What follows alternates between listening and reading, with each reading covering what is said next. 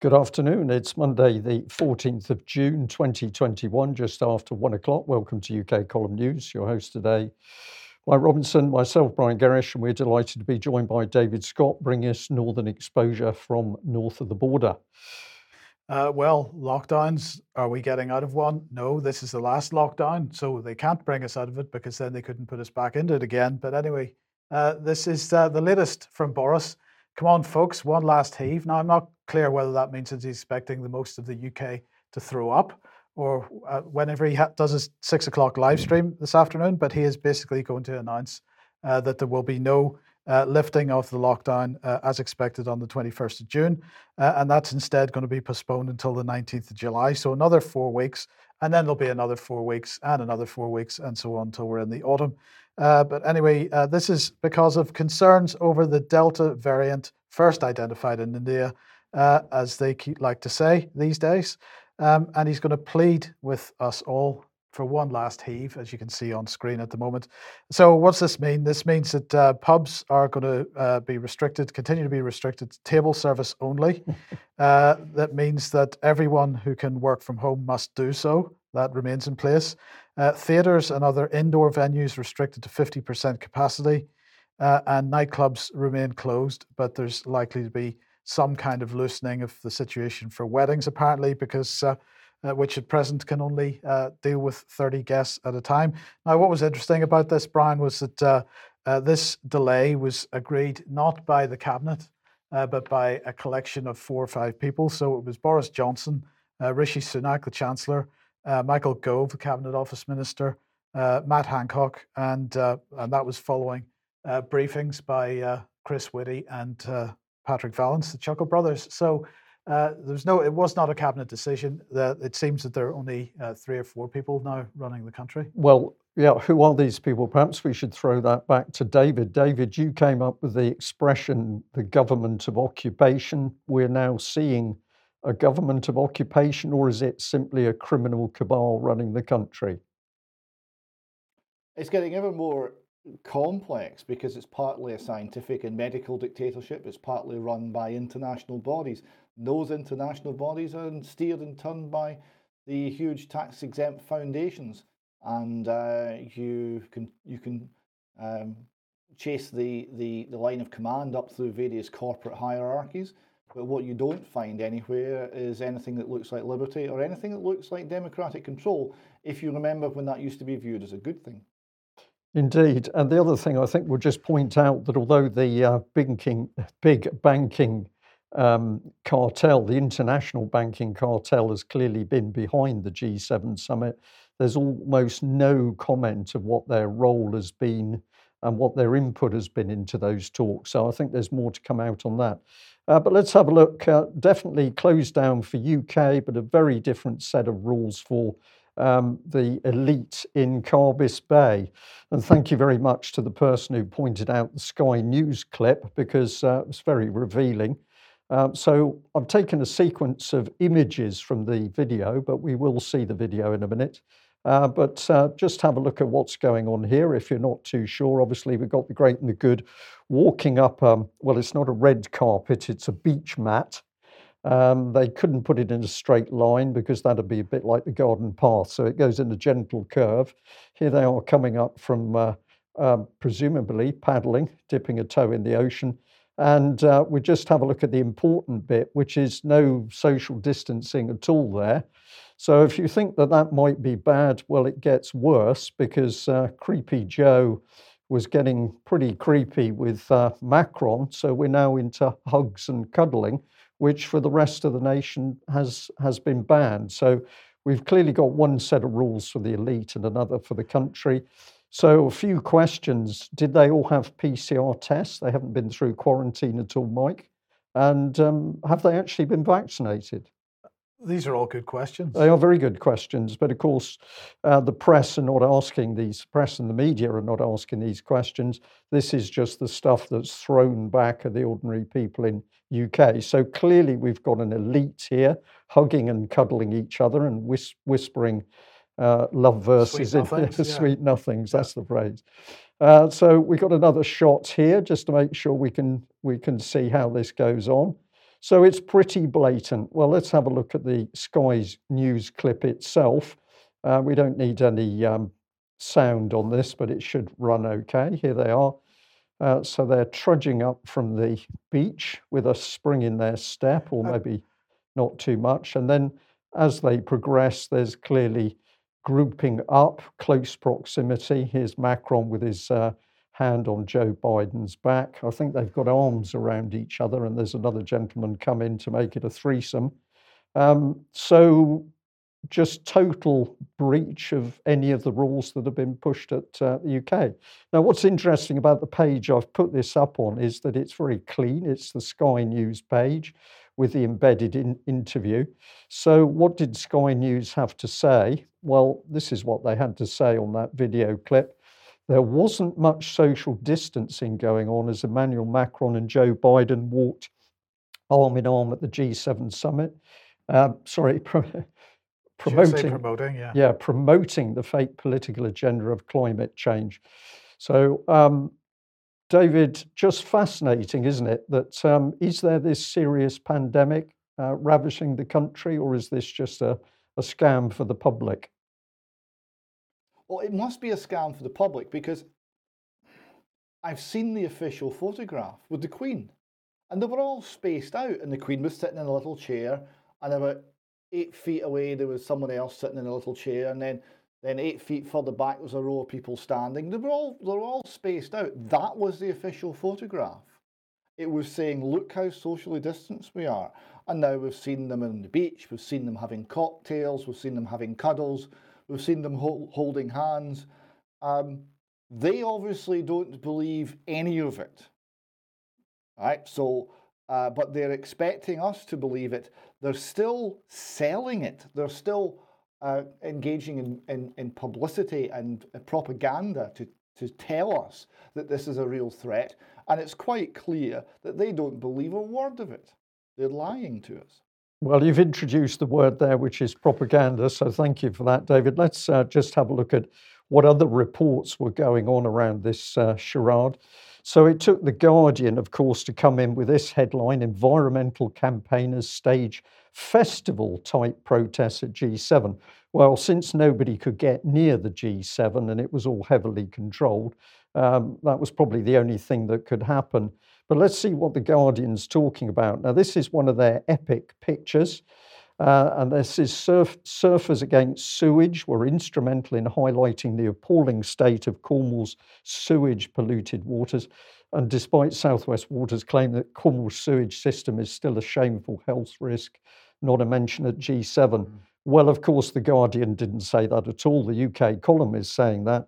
So basically, the Guardian promoting Surfers Against Sewage without putting any detail as to why Surfers Against Sewage came into existence. You couldn't go into the sea without swimming amongst sewage from South West Water. And that situation has still not been rectified, as many people in Cornwall can vouch. But The Guardian didn't want to mention that. So we'll just label this as a real protest against sewage pollution. Let's go on to the next one. This is Oxfam, which of course The Guardian picked out. Nearby, Oxfam campaigners post as G7 leaders on Swampole Beach. The charity has called on G7 leaders to commit to cutting emissions further and faster and to provide more financial help to the most vulnerable countries, to help the most vulnerable countries respond to the impacts of climate change. So this is Oxfam simply putting out the political agenda. So we're going to label this one a fake protest, and all we're doing is promoting the fake political agenda of climate change. In fairness to The Guardian, they did say stage in the headline, so these were all staged. These were all staged, Mike, and of course you can see the money that's gone into these campaigns. So Oxfam, burning up people's donations with this sort of political activism. But it gets worse. The Guardian went on to say about 50 members of the group Animal Rebels occupied a McDonald's in Falmouth, calling on the fast food giant to kickstart the transition to a plant-based food system. So I think we're going to call that one a fake protest. And what are they doing? Well, it's the fake political agenda of climate change, but using the very emotive cover of animal protection and animal rights. So that one's definitely a fake protest. And then it brings us on to our favourite, which is Extinction Rebellion. But how did we get there? Well, we followed through the 50 animal rebels. We had a look at their Twitter page, and there they are talking about being in McDonald's. But when you look at the banner headline, let's see whether we can produce it on screen here. It says, "We're a mass volunteer movement using non-violent civil disobedience to help the transition to a plant-based food system in solidarity with Extinction Rebellion." So really, if you're looking at animal rebellion, you're into fake protest, and this is an Extinction Rebellion clone. And Extinction Rebellion, well, it really got into the amusing stuff because you had this sort of thing going on. I'm not sure whether you can work this one out, David, but this is a protest against banking. And so here are I think there's a lady with a beard there and other ladies that have come in to clean one of the banks. This is actually a fake protest. Let's have a look at it in a bit more detail with another clip from Extinction Rebellion. And you can see they're outside HSBC Bank, and they're saying, well, the banks are not doing anything to really promote the green agenda. And so Extinction Rebellion's giving them a good wash down. But of course, Mike, we know absolutely that the banks are fully at the lead of promoting the green agenda. So this couldn't really be more fake. Indeed. Could it? I don't think so. No, absolutely. And on extinction goes, because here they are protesting at the fossil fuel companies because they're not doing enough for climate change. So this is more of a fake protest against the oil industry. And then we came into this one, which is very interesting indeed. These figures, I'm going to say this is a fake protest because this is Extinction Rebellion's Red Brigade chums who were on the beach to protest about what's happening. Essentially, these are actors. They were created by the Bristol Street Performance Group, the Invisible Circus. They're draped in red material with their faces painted white in order to portray living statues. The group often mime in slow motion or create a series of tableaux during Extinction Rebellion demonstrations. And according to those taking part, the Red Brigade symbolizes the common blood we share with all species that unifies us and makes us one. Now, this is part of the Metro report, but David, isn't a white face normally a sign of death? Or is that just my imagination?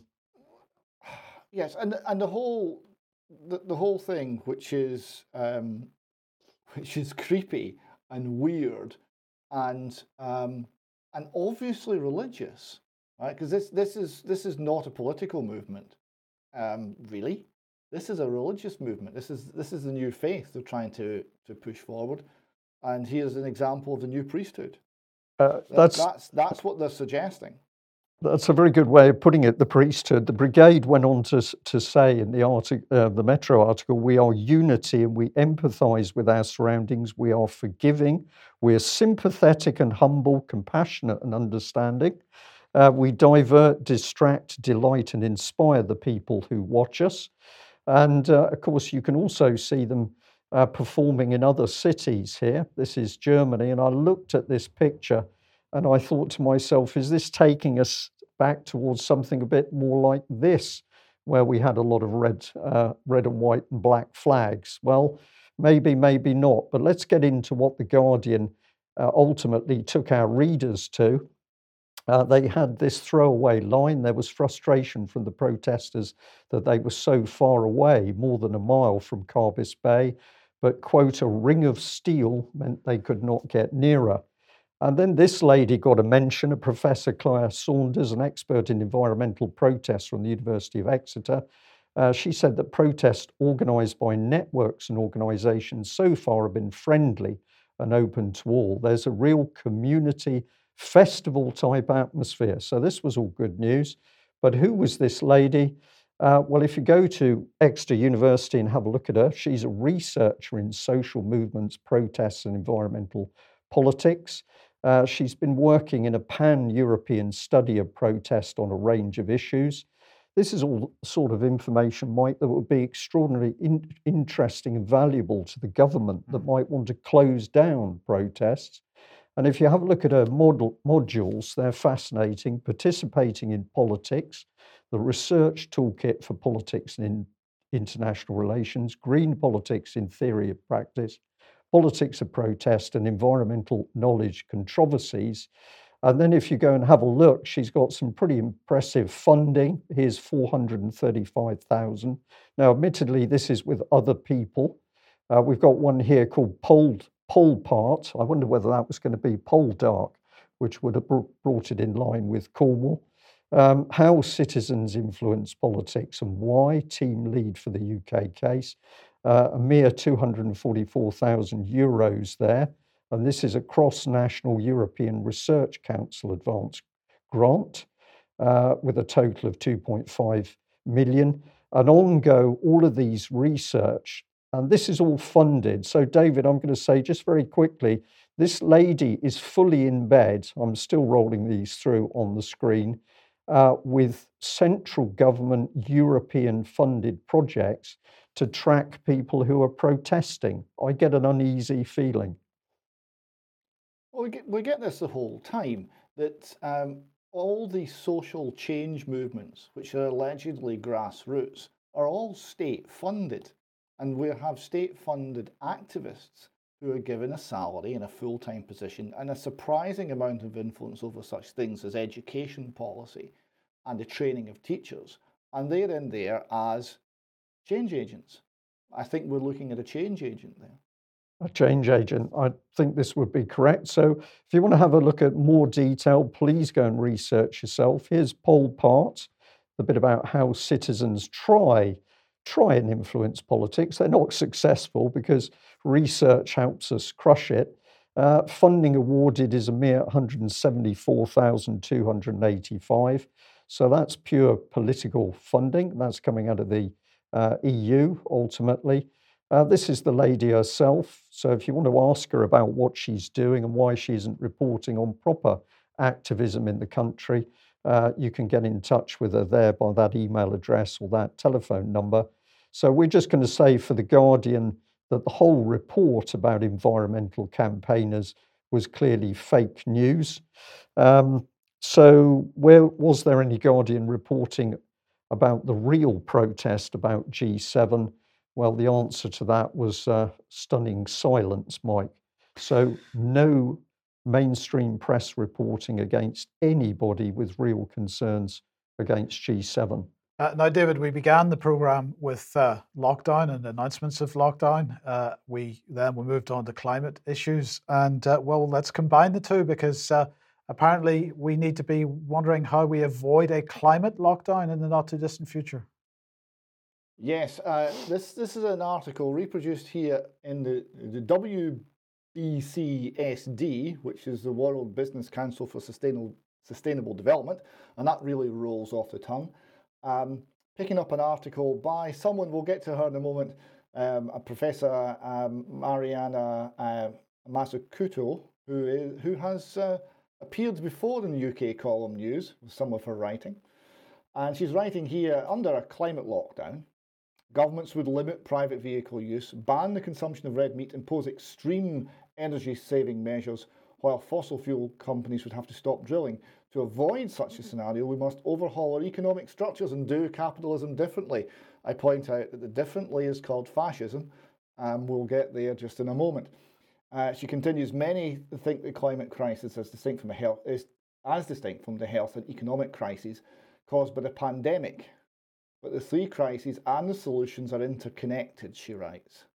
So she says, COVID-19 is a consequence of environmental degradation. That's just loopy, we'll just pass over that one. These shortcomings reflect distorted values underlying our priorities. So it's our distorted values that have caused COVID and the climate crisis and the economic crisis. So our values have to be undistorted, Brian. Our values need to be corrected. So she gives an example. For example, we demand the most from essential workers. including nurses, supermarket workers, and delivery drivers, while paying them the least.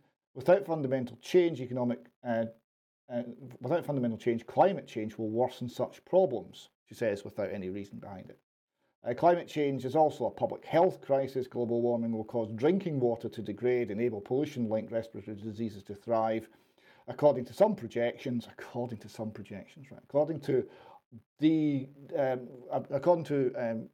mathematical models with no credibility, 3.5 million people globally will live in unbearable heat by 2070. I mean, just nonsense. That's billion, by the way.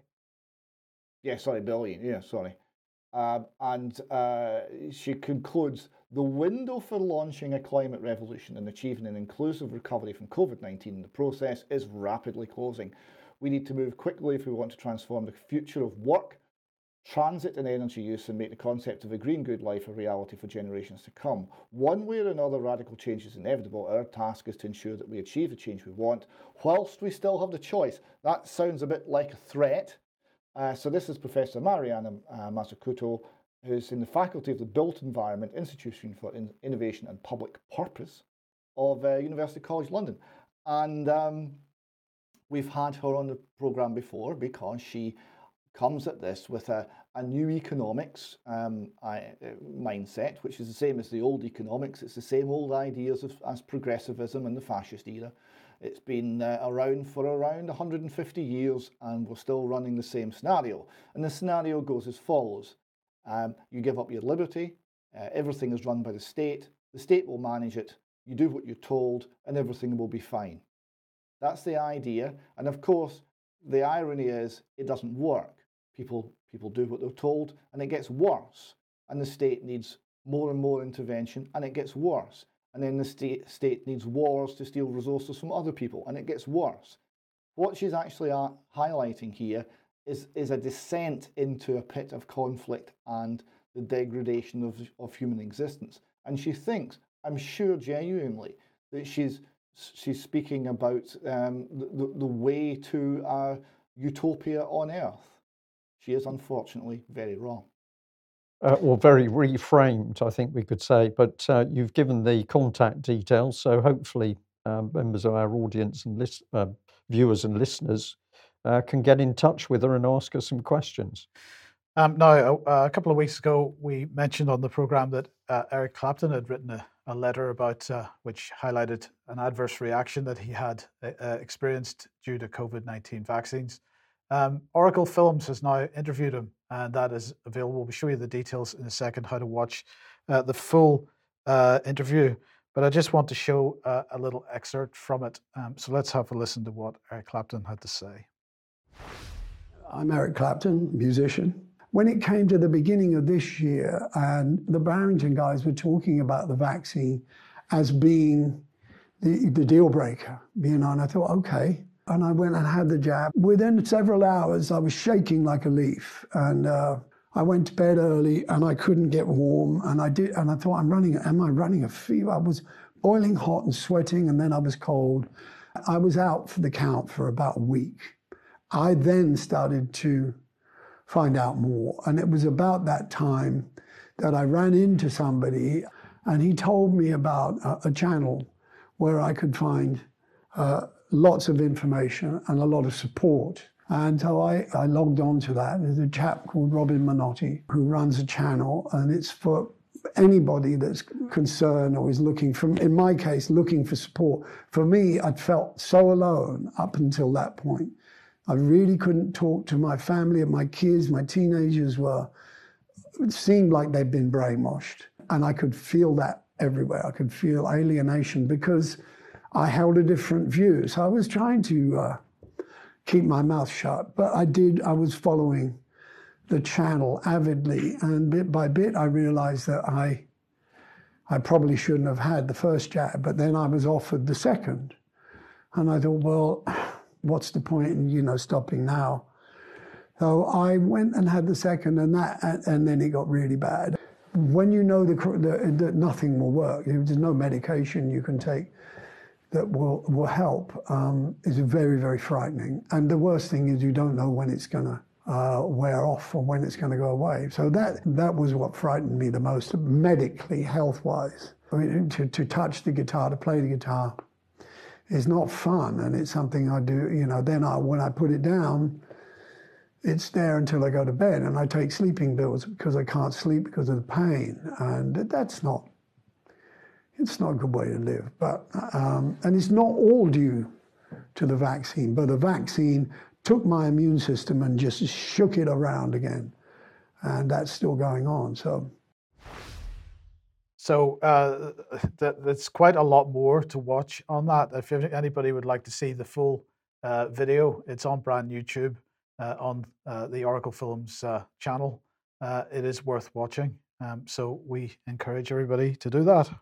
And tragic that that's happened, but now he's starting to think. And of course, this is the problem for many people. They've been lured into having the vaccine. And then if there's a problem, what do they do then? Because they're isolated. We've got a little film clip here, which was sent through to us, taking it at face value. By the conversation, I can tell the situation is real. This is a group of people who were filming outside a vaccination centre.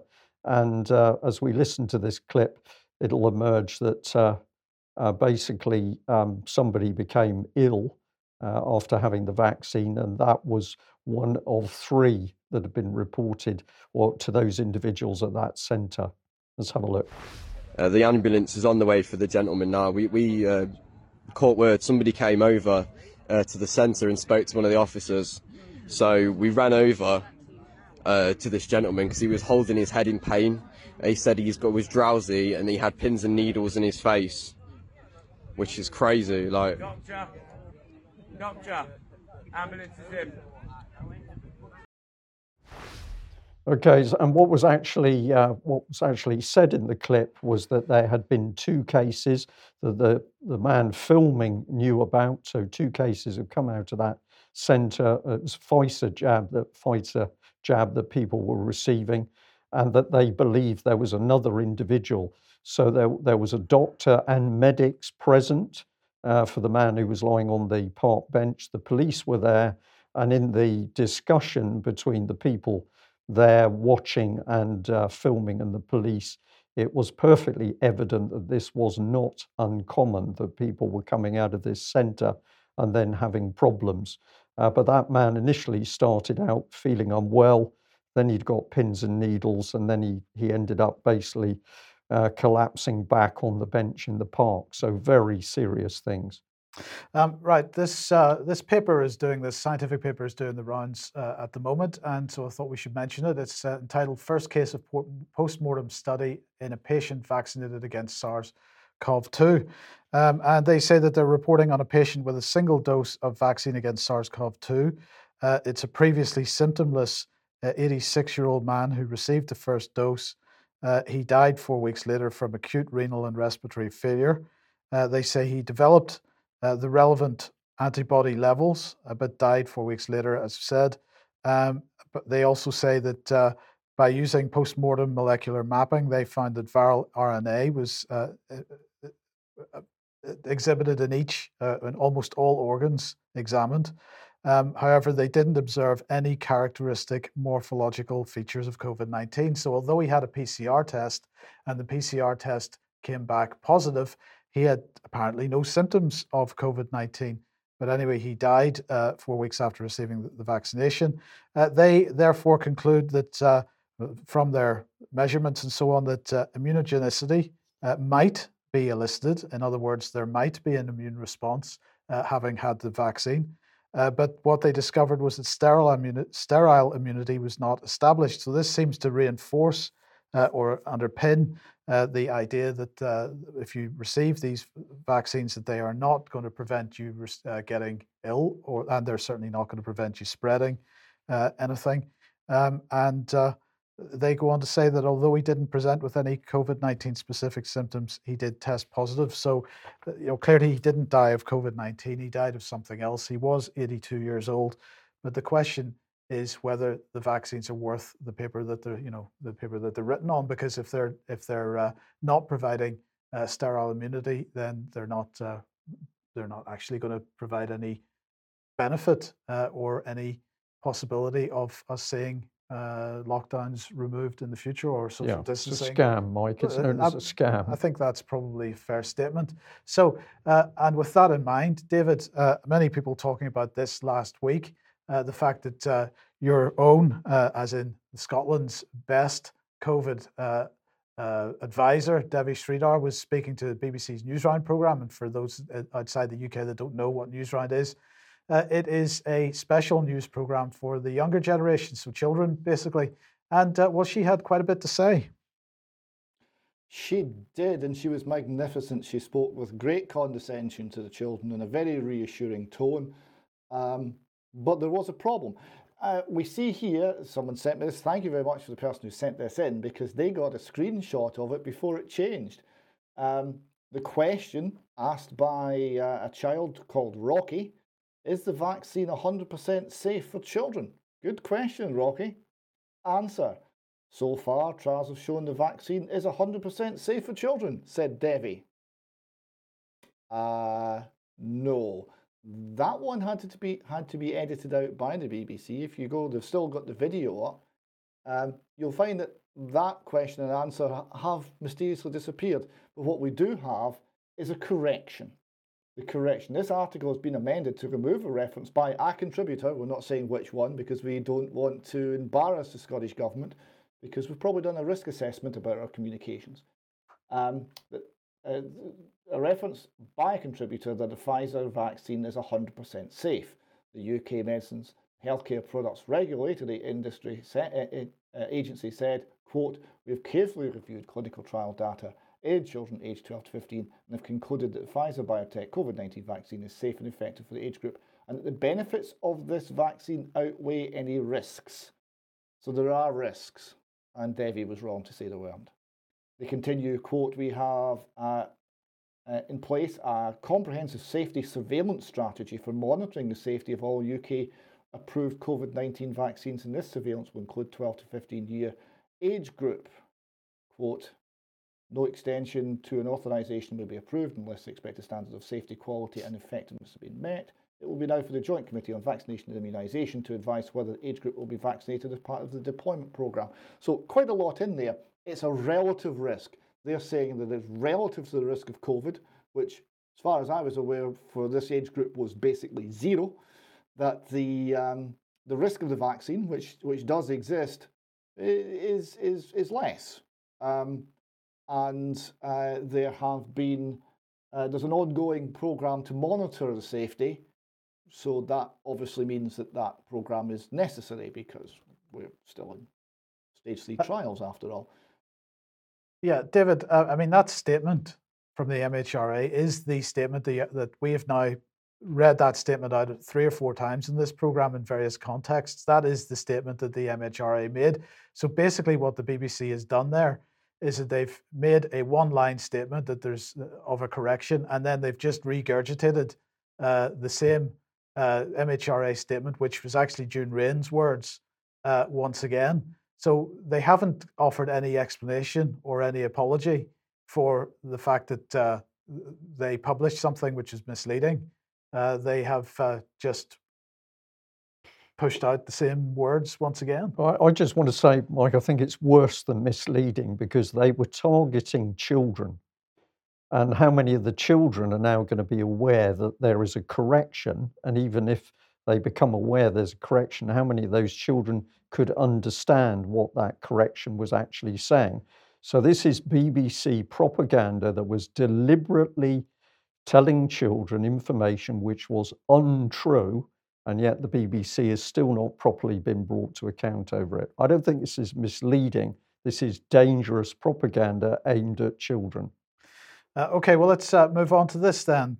Speaking of children, this is the Local Government Association, and they have now published a section encouraging vaccine uptake amongst younger people. So let's just have a look at what they say here. Encouraging vaccine uptake is likely to become more challenging as we move through vaccination cohorts, especially when reaching the lowest priority younger generations. Younger generations are more likely to be vaccine hesitant, partly because they perceive themselves to be at lower risk of developing a severe form of COVID-19. So let's have a look at what this entire page is all about. It's about behavioral insights, because the behavioral insights are telling them how they need to approach this problem. So first of all, they're going to highlight the pro-social benefits of vaccination. So the first behavioral insight is that emphasizing the pro-social benefits of vaccination is particularly effective amongst young people. Pro-social benefits include achieving herd immunity, which we already have admissions that isn't going to happen because these are leaky vaccines, and therefore you're not going to get herd immunity from them. Protecting others, especially those vulnerables and cannot get vaccinated. Combined, both informational and emotional content can be effective. So this is openly talking about a psychological operation being played on the children. Potential application, focus on pro-social benefits of vaccination and communications tailored at young people, and so on. The next behavioral insight then, highlighting social norms about vaccination. So highlighting that there are growing intentions to get vaccinated, that most people are getting vaccinated, and that they approve doing so, can effectively encourage vaccine take-up. Since young people tend to be more susceptible to peer influence, it's likely that social norms could be particularly effective when targeting this group. So they're targeting a group here. Potential application, emphasize social norms in communications targeted towards young people, make vaccination visible to other young people by setting up vaccination centres in university campuses or schools, launch an I will get vaccinated pledge on social media. And so it goes on. The next one, highlight the long-term health consequences of COVID-19. Don't highlight any long-term health consequences of COVID-19 vaccines because, of course, those aren't known yet, but that's okay. People are more likely to get vaccinated if they believe COVID-19 is serious and if they believe they are at risk of contracting it. So since young people are less at risk of developing a lethal form of COVID-19, highlighting the potential long-term consequences of the illness seems to be the way forward. But this is raw applied behavioral psychology to achieve a political objective, totally disregarding what science says about what's happening. Yes, use trustworthy and relatable messages. So we're back to trust again. People are influenced by who delivers the message. Soft messengers, inverted commas, are figures that are influential because they're perceived as similar, relatable, and trustworthy. So use messengers that young people relate to deliver vaccine messages. These, for example, can be social media influencers that are in their age group. And then we've got make vaccination as easy as possible. So the behavioral insight here is that reducing physical or logistical barriers to vaccination can encourage take-up. So set up vaccination centres in locations that are convenient to young people near schools, universities. I've already mentioned that. And then finally, we've got the last behavioral insight here: motivate vaccination through financial incentives. What are they going to run lotteries? Well, this has been done in other places, but their behavioral insight that they list is financial incentives can motivate vaccination, especially for people that perceive the risks of infection as low, such as young people. Financial rewards are considered more acceptable if delivered as vouchers over cash, smaller values over large, and certain rewards as opposed to lotteries. So maybe they're not going to use lotteries.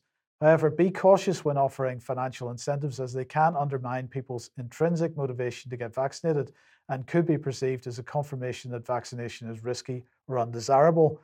So the potential application would be to invite people to participate in a vaccine take-up support program, offering a small reward for receiving both vaccine doses.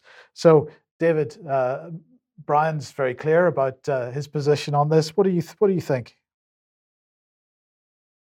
It's quite remarkable. It's very reminiscent.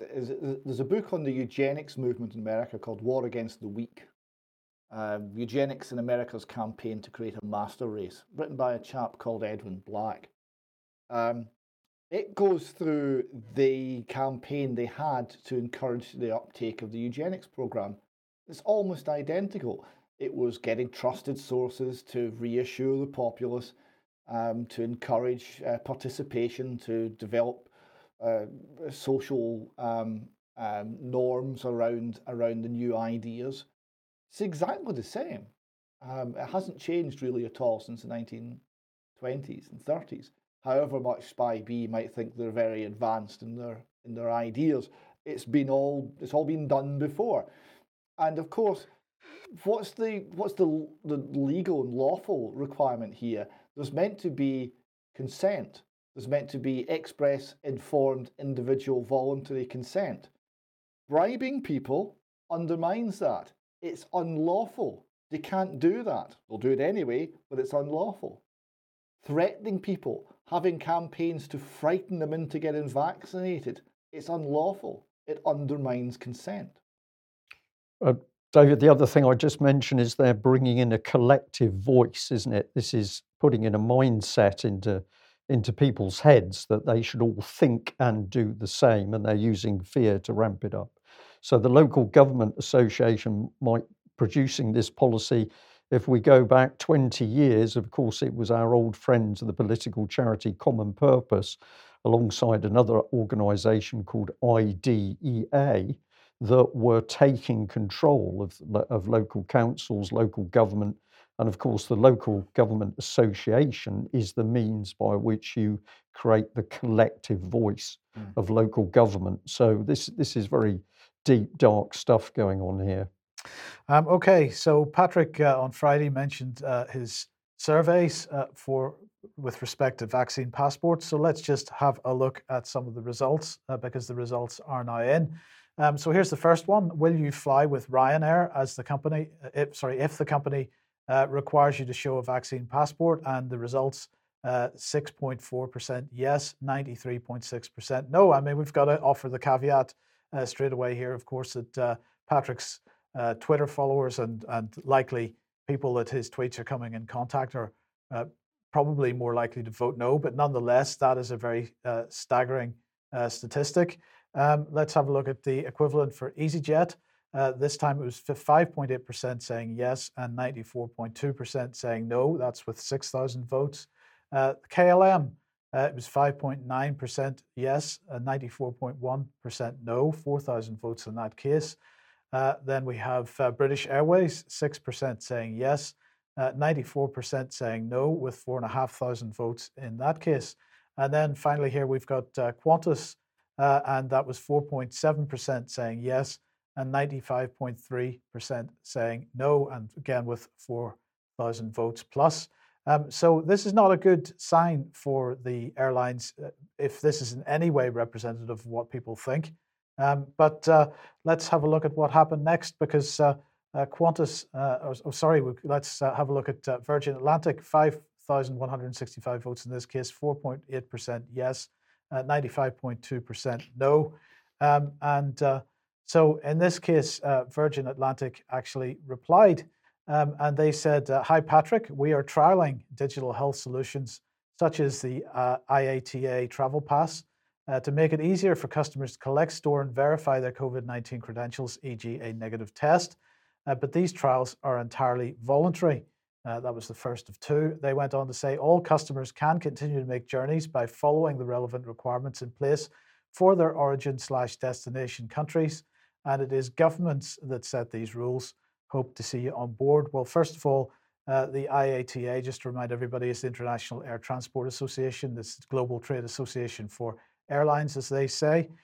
So they are very much pushing the idea of passports for COVID passports, I should say. And let's just have a look at this from commonpass.org on Twitter, saying Qantas CEO Alan Joyce says that COVID vaccines are a necessity for international air travel.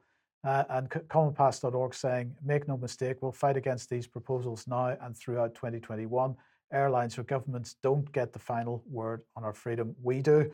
Well, that is true. But David, just very briefly, if, as I say, those results are even slightly representative of how people feel, this is not good news for the airlines, because clearly they're under a lot of pressure to implement these things. They will be, and the governments will keep that pressure rising. And of course, the airlines are now, they must be quite close to collapse. I mean, this has been known for a long time. The costs that they carry, the fixed costs that they carry, will be eating into the capital, and the pressure will mount ever higher.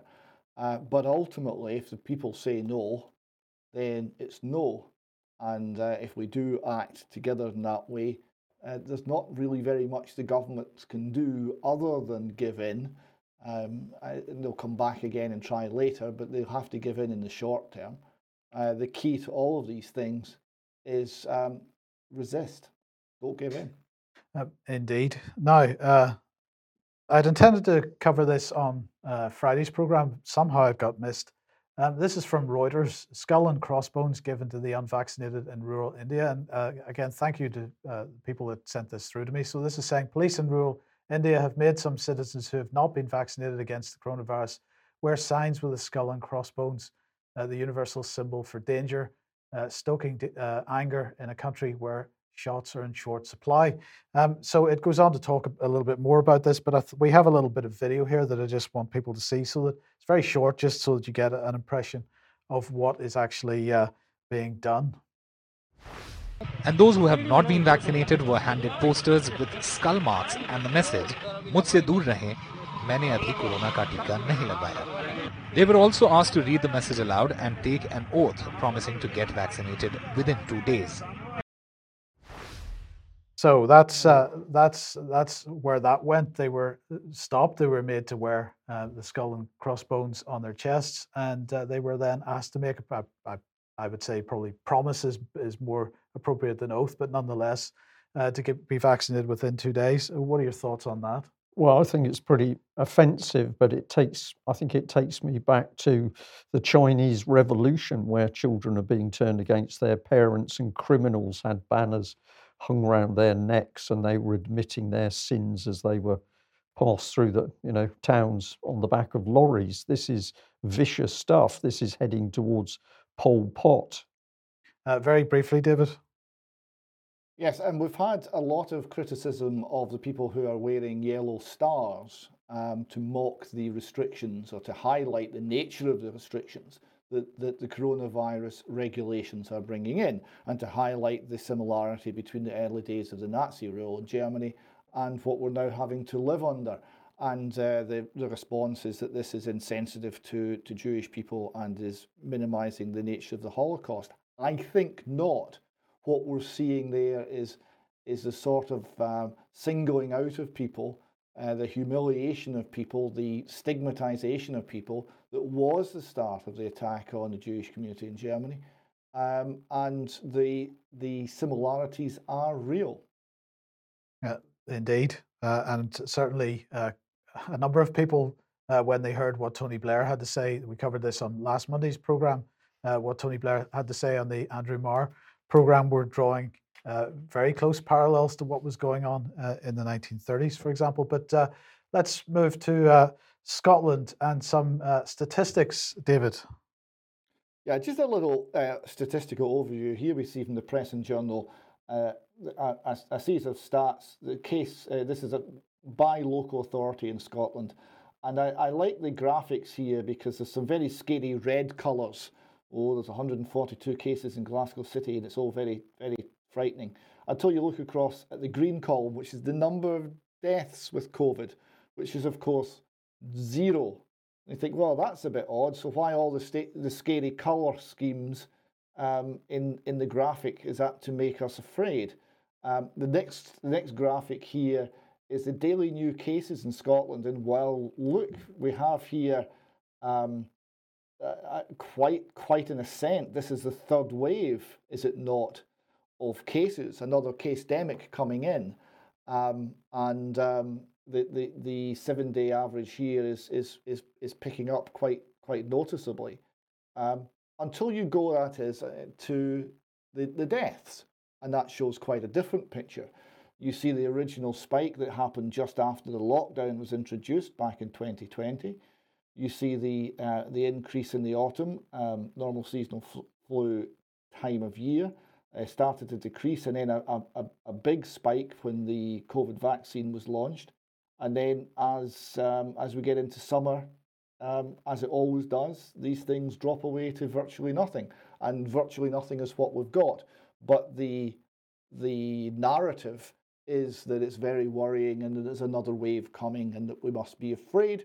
And this is being repeated ad nauseam in the Scottish press by the Scottish Government, using £44,000 per day to get the message across. Good stuff. But the Watchdog's remit, I'm not sure, you can tell us which watchdog they're talking about. Oh, Public Health Scotland, sorry, is to shield SNP ministers from what criticism? Right, now this is very interesting because we've talked a lot about the lack of independence in independent authorities and independent bodies and independent reviews and independent reports. We mentioned this frequently on the UK column, but now we have evidence that this is exactly correct. So yes, this is Public Health Scotland. They had to report on the mass discharge of patients into care homes.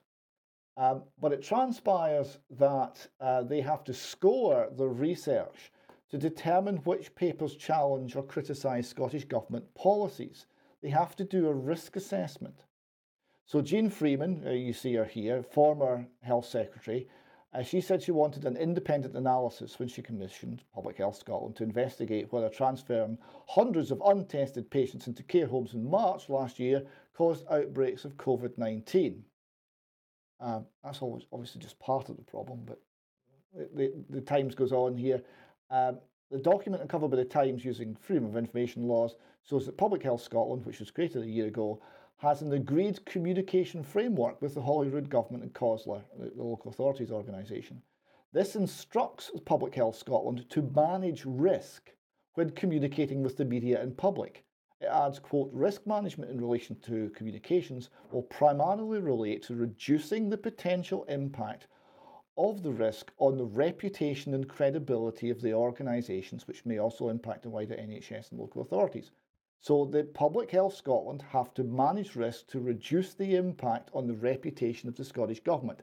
That's written into their agreements. That is not conspiracy theory, that is their standard operating procedure. The Times goes on, the document sets out a system for scoring Public Health Scotland communications to determine risk. Rankings very high or severe, with a score of 4 to 8. Communications are those that would cause sustained or widespread criticism of the Scottish Government. Ministers being pressed to make a statement in Parliament. To generate the score, the framework sets out questions which Public Health Scotland should ask about the material it places in the public domain, including, quote, does it challenge or could it be interpreted as a critique of Scottish Government position or policy?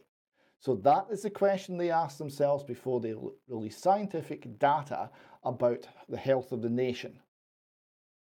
So the Times continues here. The Public Health Scotland put out a report last year. Nicola Sturgeon quoted a passage that said, quote, there is no statistical evidence that hospital discharges of any kind were associated with care home outbreaks.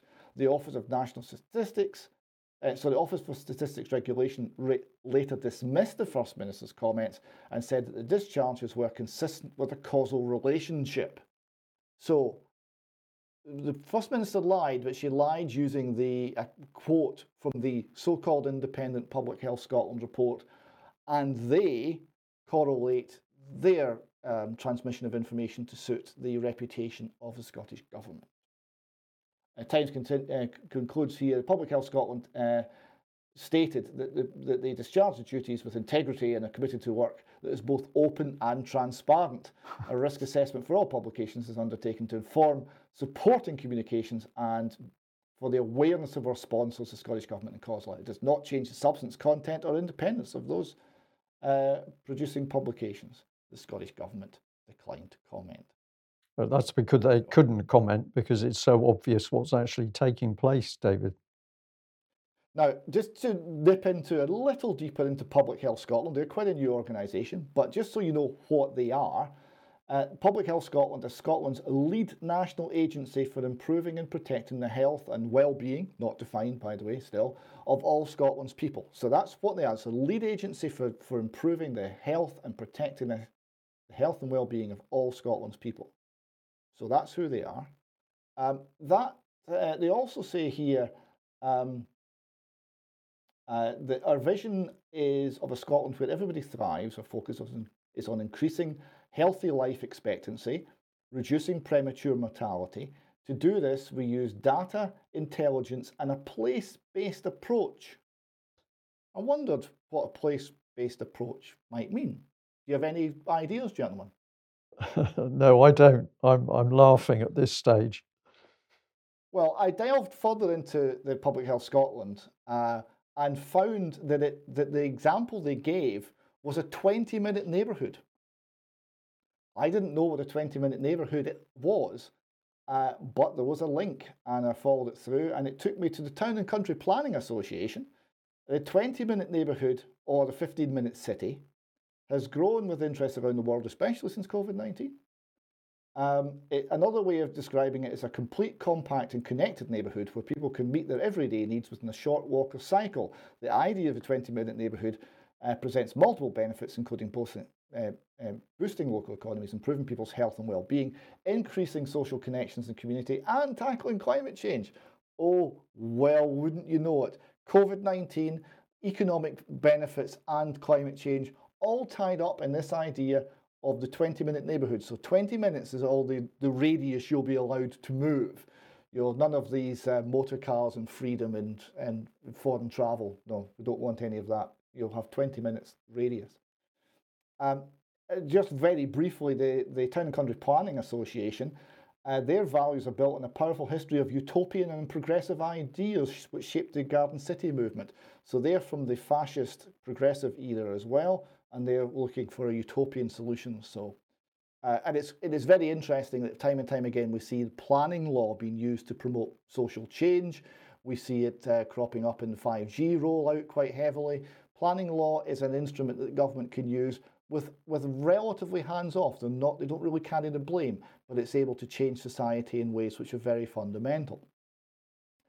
Nipping back to Public Health Scotland here, the Chief Executive, Angela Leach, 25 years experience of working in the local authority, started her career in human resource management and chaired the local authority chief executives in Scotland. So she's been a chief exec of various Scottish local authorities, and she's also worked in the area of childcare and children's mental health. Not a lot of direct medical knowledge for someone who's the lead agency for improving Scotland's health. A strange choice, I thought. So we now come to, and many thanks to the UK column researcher that found this.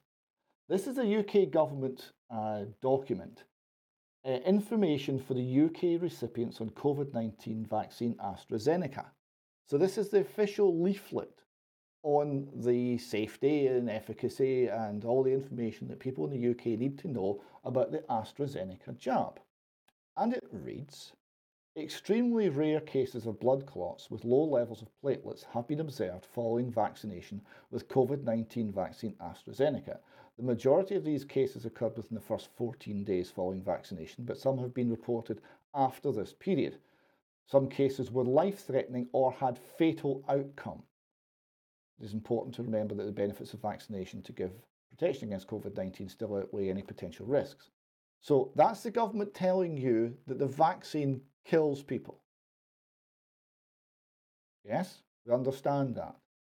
So I thought, well, that's interesting because they're saying it kills people, but the justification is the risk of COVID is still greater.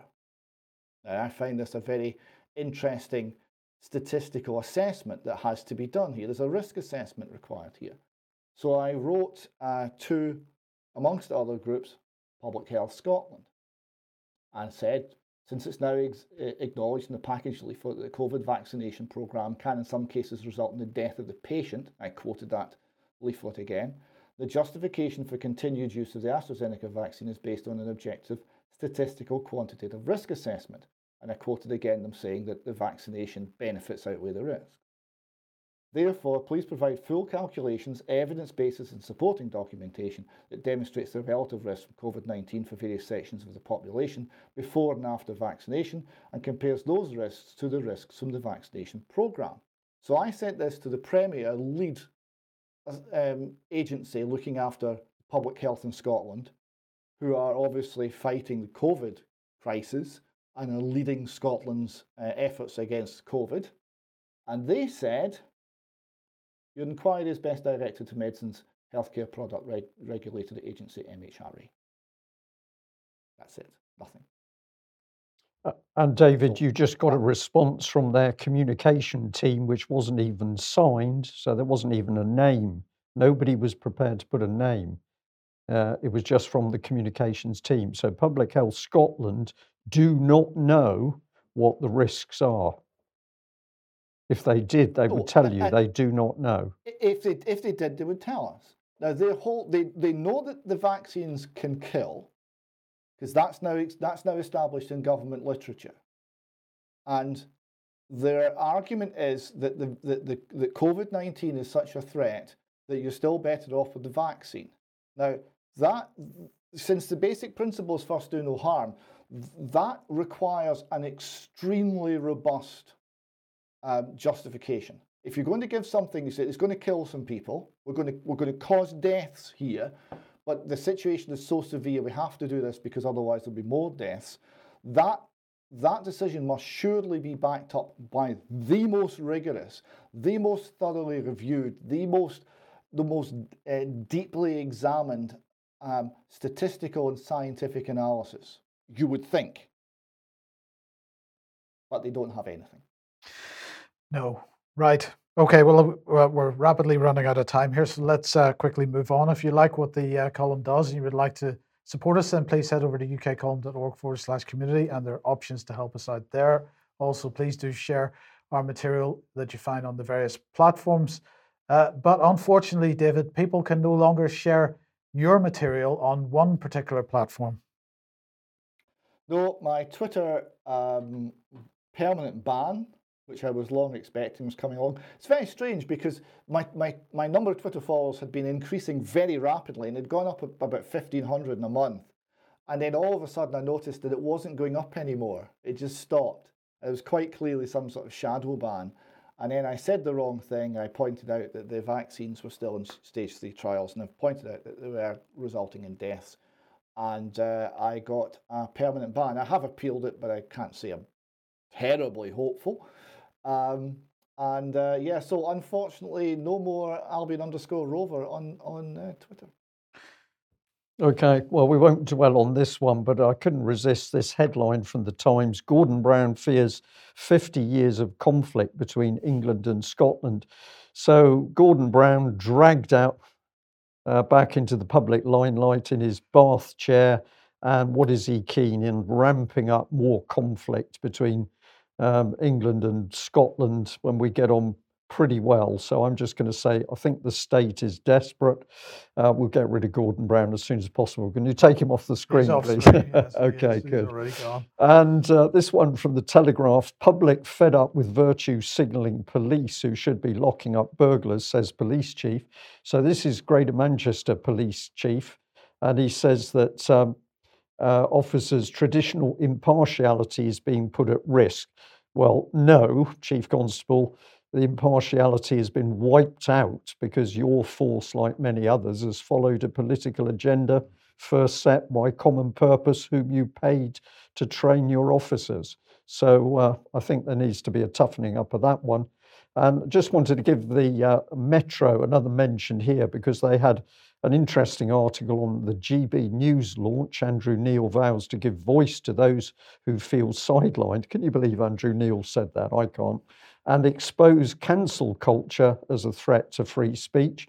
Well, my assessment of this is that it's a crude attempt by the state and the mainstream media to try and regain control of the narrative, which has now been won by the new media, such as the UK column. Some people call that alternative media, and that the GB News is effectively a decoy. That's my instant assessment of what's going on. Well, yesterday I had some communications from a journalist that we know. We aren't going to put his identity on screen, but he said this: my prediction, they will try to be edgy for about 3 months as GB News he's talking about. Then they'll be forced to harmonise with mainstream media on most stories, playing safe and increasingly boring, pretending to be conservative rebels. Piers Morgan will end up taking it over within 12 months as Andrew Neil is at the end of his rope. So just very briefly, David, any thoughts?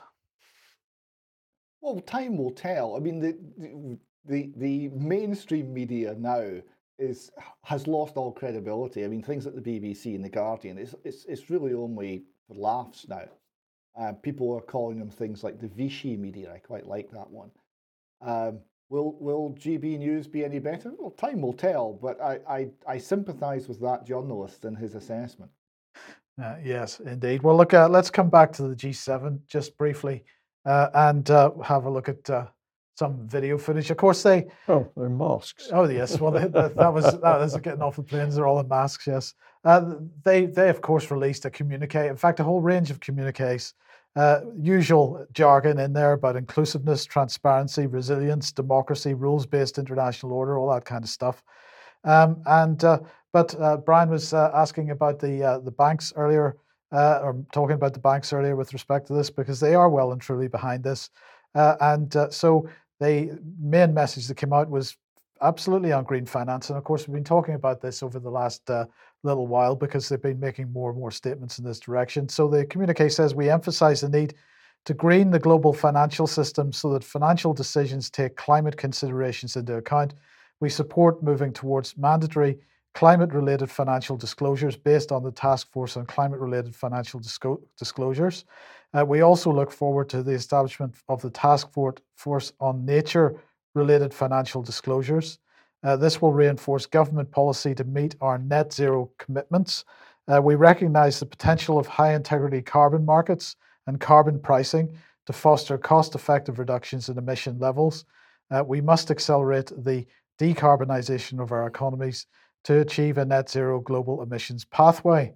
So they then created a global nature compact, which states that through this compact, we commit to supporting global consensus and to taking bold action for delivery of ambitious outcomes for nature in 2021 at the Convention on Biological Diversity, COP15 in Cunning in the United Nations Framework Convention on Climate Change, and COP26 in Glasgow in particular. Throughout the next decade, we will each mobilise on a whole-of-government basis to halt and reverse biodiversity loss with action across 4 core pillars: transition, investment, conservation, and accountability. So they seem to have dropped a lot of the sort of Great Reset terminology that they've been using. It has clearly gathered too much momentum of its own. And so they are now talking about the green transition being nature positive is a new phrase, nature positivity. Our world must become not only net zero, but also nature positive. And another chosen phrase that they like to use now in their communiques is nature-based solutions, also sustainable and climate resilient agriculture, which basically means not feeding anybody. But anyway, they're going to collaborate, they're going to encourage all multilateral development banks, international finance institutions, and development finance institutions to embed nature into their analysis, policy dialogue, and operations. So this is all good stuff. Now, of course, as we watch them here, one person who wasn't there was Donald Trump, because he's no longer president, but Joe Biden was there. And as a result of Trump being well and truly out of the way, this was the view of Ursula von der Leyen, who's, of course, president of the EU Commission. And her opinion is that trust is back in the G7 now that Trump is out of the way. Our views, values, and interests are aligned now that Trump is out of the way. The green and digital transition is our priority, and above all, our responsibility. So, as I say, they had the various communiques. This is the Carbis Bay G7 Summit communique. Begins with end the pandemic and prepare for the future. It's about reinvigorating economies, securing future prosperity, protecting the planet, strengthening global partnerships, embracing our values. It is just pathetic. And as we mentioned just a week or so ago, the G7 finance ministers and central bank governors communique also was released about a week ago. The central bankers and the likes of Rishi Sunak all involved in producing that, and we've seen the outcome. So, however, it's not going well everywhere on the planet for this particular narrative. Here's Switzerland, and this is SRF, the news outlet in Switzerland. Let's just do a quick translation of this. Switzerland's CO2 law is shipwrecked, is the title. And basically, the electorate voted down this new climate law that they were trying to introduce, which is called the CO2 Gesetz, by a 51.5% majority. So the climate change lobby were very unhappy about this. They said it was a black day for climate protection, that it was a pile of broken glass for Swiss climate protection. And this law was going to really see massive increases in taxes, particularly on fuel, and other energy. And so, unfortunately, the Environment Minister has had to say that the no to the CO2 law is not a no to climate protection, because no is not no. However, she said it will now be difficult to achieve the Paris climate targets. So that is very unfortunate for them. But David, in the meantime, of course, part and parcel with this is the idea that we don't need to own anything anymore. So let's just have a look at the latest from the World Economic Forum. Well, this is a look back, because people will remember this article became very famous. You will own nothing and you'll be happy, and there was a bit of video with it. But I came across recently, because the original from the World Economic Forum is no longer on their website, but Forbes had an article about it from when this was first launched. And you know, there's a bit more. The article's by this lady, Ida Auken, Member of Parliament from Denmark. Right, so welcome to 2030. I own nothing, have no privacy, and life has never been better. Now, I had missed this as part of the original bit, but no, there's no privacy.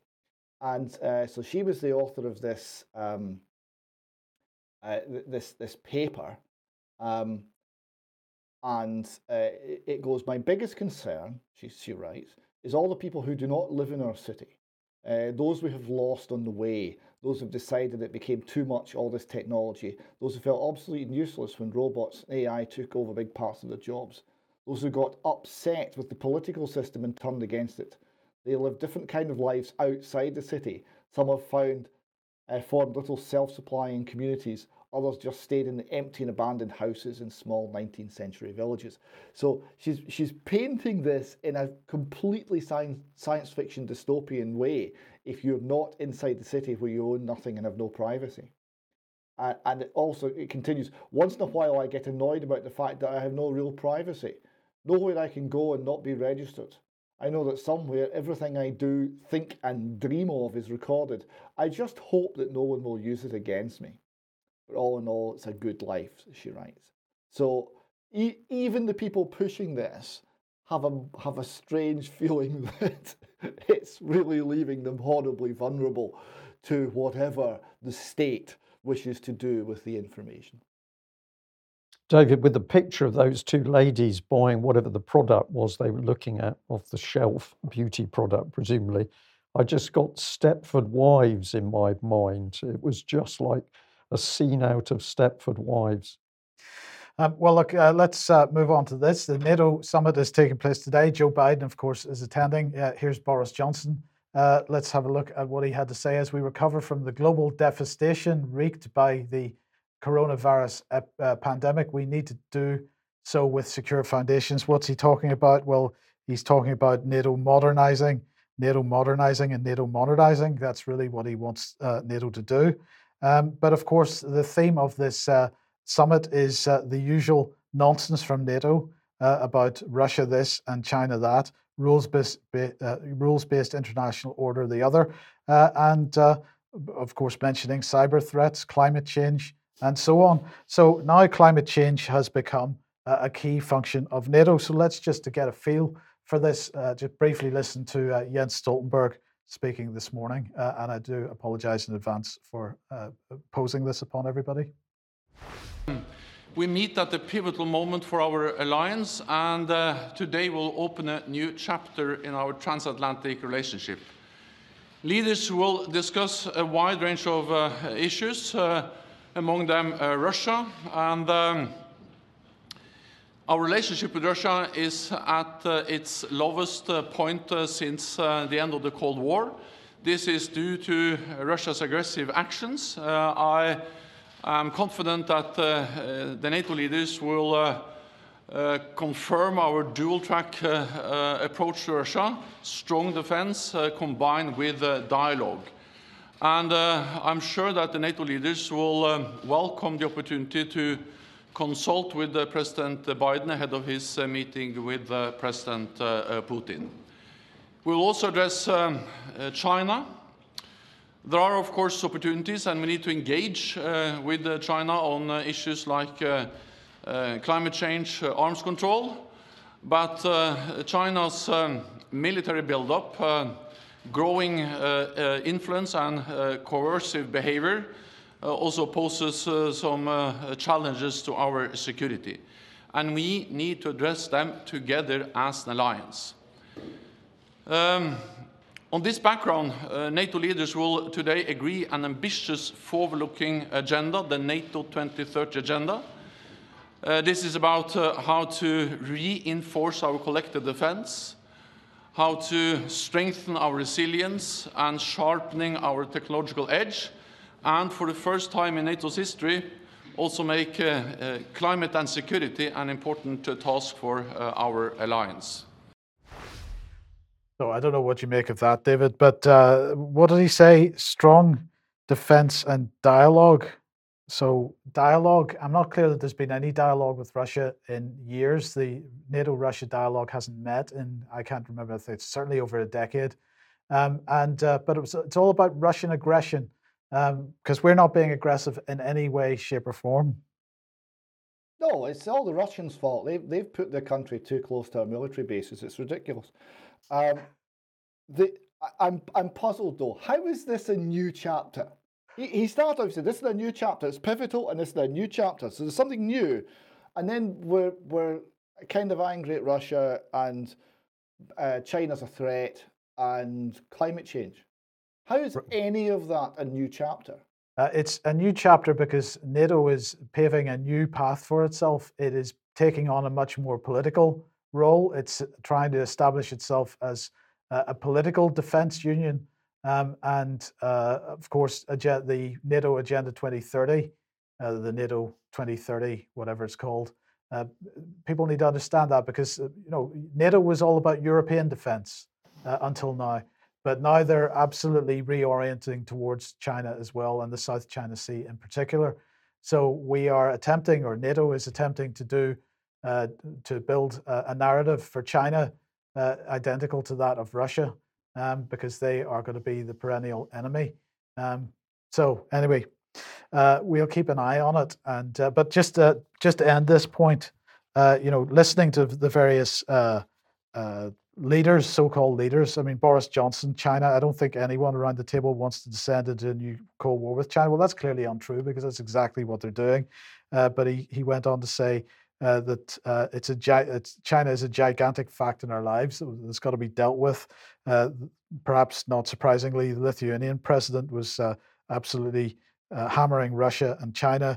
The Canadian Prime Minister Justin Trudeau saying that China is increasingly running up against NATO, whether it be in Africa, in the Mediterranean, or more specifically in the Arctic, as they're trying to as they're trying to engage more. So this is absolutely building a narrative that we are heading towards perhaps conflict.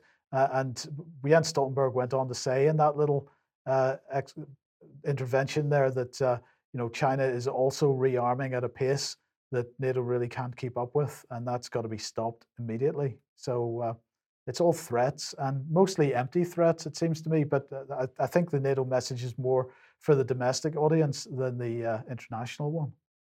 Yeah, I think he was giving two messages. There was the verbal delivery, and then there was the sign language. And the sign language said that he didn't really believe a word that came out of his mouth. Yes.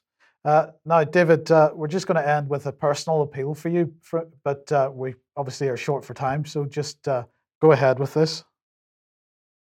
Yes, so this is an appeal for information. It relates to Quarriers residential home for children in Scotland, which is located in Bridge of Weir, not far from Paisley in central Scotland. The reason it's a personal appeal is shown in this newspaper here, which is the Fife Journal from 1931. A tragic affair at Cooper, a young woman fatally injured, bursting of a boiler in a town council house. So this young woman was in fact my aunt. Her name was Mary Wallace, Mary McGiffin, when she was born, known as May in the family because her mother was also called Mary. And she was killed in this explosion. It was caused by, she was moving into a new house. She was cleaning the house before the family moved in. the pipes were frozen, there was no water in the system, and the boiler exploded, and she was very seriously injured, died an hour later. There's a photograph here of her with her older son, who's called Andrew, and the youngest son was only 7 months at this point. Now the family, he was essentially, the kids were basically abandoned by the father at this point, and my grandmother and mother, who was then 12, 13 years old, they looked after them and raised them. But in 1941, my grandmother died. My mother, by this point, was in digs in Glasgow, learning to become a nurse. She was a student nurse. The youngest boy, Dennis, was still a bit young to be out on his own. So my mother made strenuous efforts to get him into Quarriers, which she believed to be a fine Christian organisation, and so it was when it was set up. But by this point, abuse had crept in, and there was quite a bit of physical, emotional, and then, or maybe a little later, sexual abuse in some of the houses within the organisation. Now, the young man, Dennis, he was born in 1930. He went to Quarriers in 1944, and in 1946 he was found ill. It was put down to an asthma attack, but when he was checked later in the day, he wasn't fully conscious. The doctor suspected a cerebral hemorrhage. He was taken to the Royal Alexander Infirmary in Paisley and died 2 a.m. the next day, and is buried in Hawkhead Cemetery in Paisley. I'm looking for anyone who might have known him between 1944 and 1946 in Quarriers Homes. Now, it's a long time ago, and anyone who might remember him will be fairly elderly now, but it's still possible some information's out there. So his name was Dennis McGiffin Wallace. He was 16 when he died in 1946. He was in Quarriers from 1944 to 1946. So if anyone out there has any information or knows anyone who might have known him, I'd love to hear, because we're trying to find out just what exactly happened. Yeah, and it's david@ukcolumn.org if you want to send any information through. Now, we're going to end then with the caption competition that we mentioned on Friday's program, and this was the image. That was my pretty lame attempt at the caption. It's this big. But a number of you have sent through, so we've chosen a few, and let's have a look at this one. Joe Biden saying, "For a minute there, I thought you did have a gun in your pocket," to Boris. Then the next one from Patricia. "I didn't know you'd been invited, Donald," says Joe Biden. And the next one then from Justin saying, it's Boris saying to Joe Biden, "Are you the fake one or just the stand-in?" And then we've got one here from, and Joe Biden replying that he can't remember. Okay, fair enough. The next one from Fionn saying, "Pull my finger, Joe." There are quite a lot of people sent through the pull my finger joke. And Biden saying, "But I'm not wearing a mask." So, okay. The next one from Chris. "Where did you get that from? I'm starving." And Joe Biden's got a Cornish pasty in his hand. And Biden saying, "Found it on the beach, Boris. I think it's a seashell. Can I take it home?" Then the next one from, this one we're going to keep for extra because it's possibly a little controversial for the main news program. So we'll keep the last one for extra, which will be in a few minutes on the UK Column live stream. Okay, excellent. Well, a big thank you to all our viewers and listeners, and a very big thank you to people who have sent us gifts recently, because we've had some wonderful things given to us. It's extremely kind, and we take the sentiment that people are appreciating what we're doing. So thank you very much for that. That's it for today's news. If you can stomach it, I think. Yeah, and as we said, 5 or 10 minutes on the UK Column live stream for extra. Otherwise, we'll see you at 1 p.m. as usual on Wednesday. Indeed. Bye-bye. Okay, bye-bye.